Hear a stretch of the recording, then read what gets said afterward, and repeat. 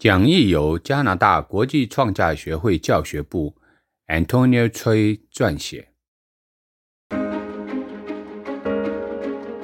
大家好，我的名字是 Antonio Choi， 欢迎来到12月份的教学播客。这个月我们学习的是池田会长的讲义，题号为了全球社会的和平与安稳，进一步强化地涌民众网络。创价学会的根本使命是什么？讲义的开首，池田会长说，那就是要将法华经的纲要，即日莲大圣人所阐明的万众成佛大法，则妙法广宣流布于一言菩提。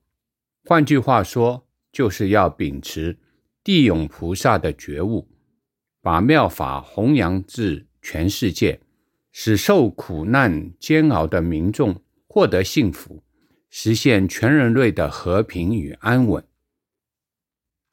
池田会长断言，法华经其中一个最大的主题就是佛灭后要由谁来弘通妙法，替佛救度末法众生，关键人物就是地涌菩萨。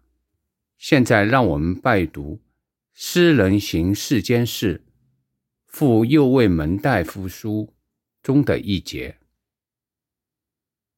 当今世间相当于末法开始的500年，在这个时刻会有上行菩萨出现，以南无妙法莲华经5字授予日本国一切众生。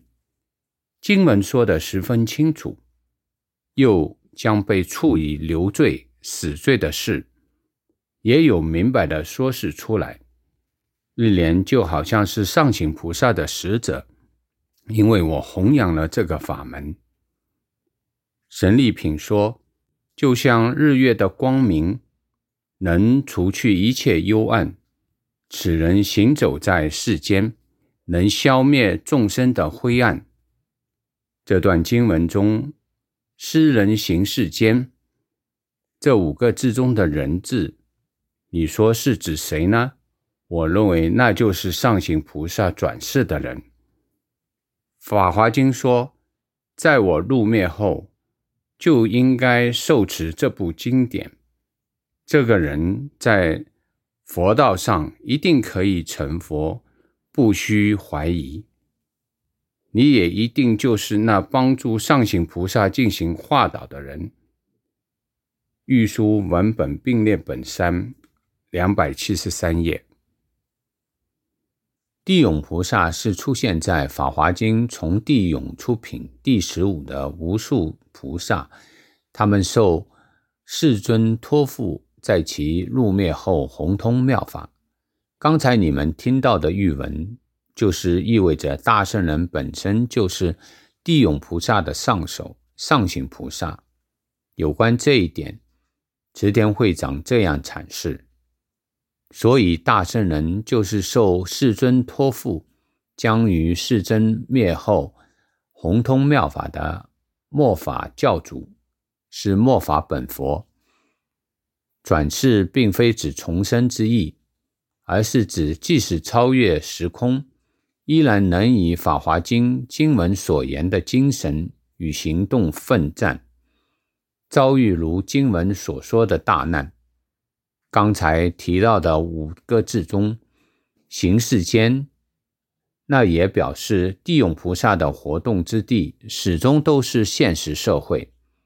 御书也教导，智者不会在世间法之外实践佛法。同样的，当我们本着如佛所教示的同一精神来受持和弘通妙法，我们就是地涌菩萨。通过他们的誓愿，地涌菩萨诞生在这个艰难的时刻，向人们展示如何变得自强。接着让我们学习寓意口传就法华经从地涌出品第15的解说。这一节是阐述地涌菩萨涌出，因为这也是妙法的宠地，所以是十界的大地；因为是妙法的涌出，所以十界都涌现出来；因为十界是妙法的菩萨，所以都是普施众多利益给有情界、慈悲深重的大菩萨。所谓的菩萨，就是十界众生本有的慈悲。为了对这些菩萨付诸根本大法的妙法莲华经，而让他们从大地涌现出来。日莲及门下弟子们唱南无妙法莲华经的人，就是从大地涌现出来的菩萨，不要向外找寻。日莲大圣人在这一节基于十界生命论来阐述从地涌出。池田会长从这一节喻文中重点说明2点。第一点，地涌菩萨破大地而出，并非只是以菩萨界出现，而是从地狱至佛的十界各界都从现实的大地中涌出。我们全都拥有十界，即使现在处境如何，只要不败给苦难，一心唱念妙法，奋战不懈的人，全都能各有特色的成为菩萨的化身。第二点，所有人原本都是地涌菩萨。大圣人说，十界众生都具备着本有的慈悲，任何人都能启动己心的菩萨生命，为了彼此的幸福而行动。我们就是现实中的证明者。这些地涌菩萨活跃的舞台，就是现实的娑婆世界。地涌菩萨与师匠奋起投入，走进人群，要让我娑婆世界成为佛国土。这娑婆世界充斥着憾事、冲突和混沌。地涌菩萨如何决意面对这种难题？池田会长教导我们，的确，若想把分裂与对立的世界转变为和谐与共生的世界，彻底相信人的尊严，此菩萨精神是不可或缺的。池田会长声明，地涌菩萨是曾经如何努力锻炼过心智的啊！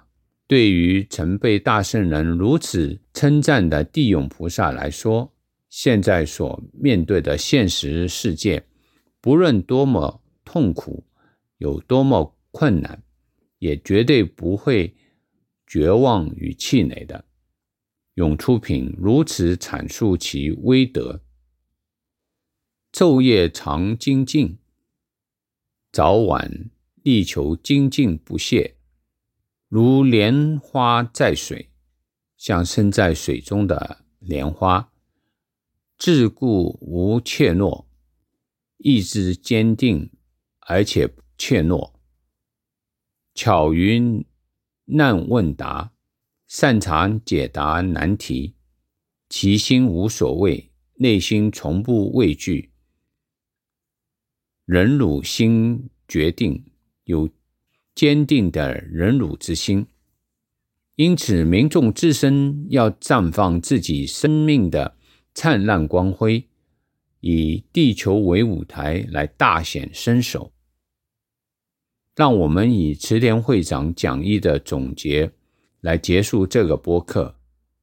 无论遇到什么事，或者在刮着什么时代的暴风，我们也绝对不能忘记大圣人所教导的身为地涌者的气概，以及佛意佛赐的使命。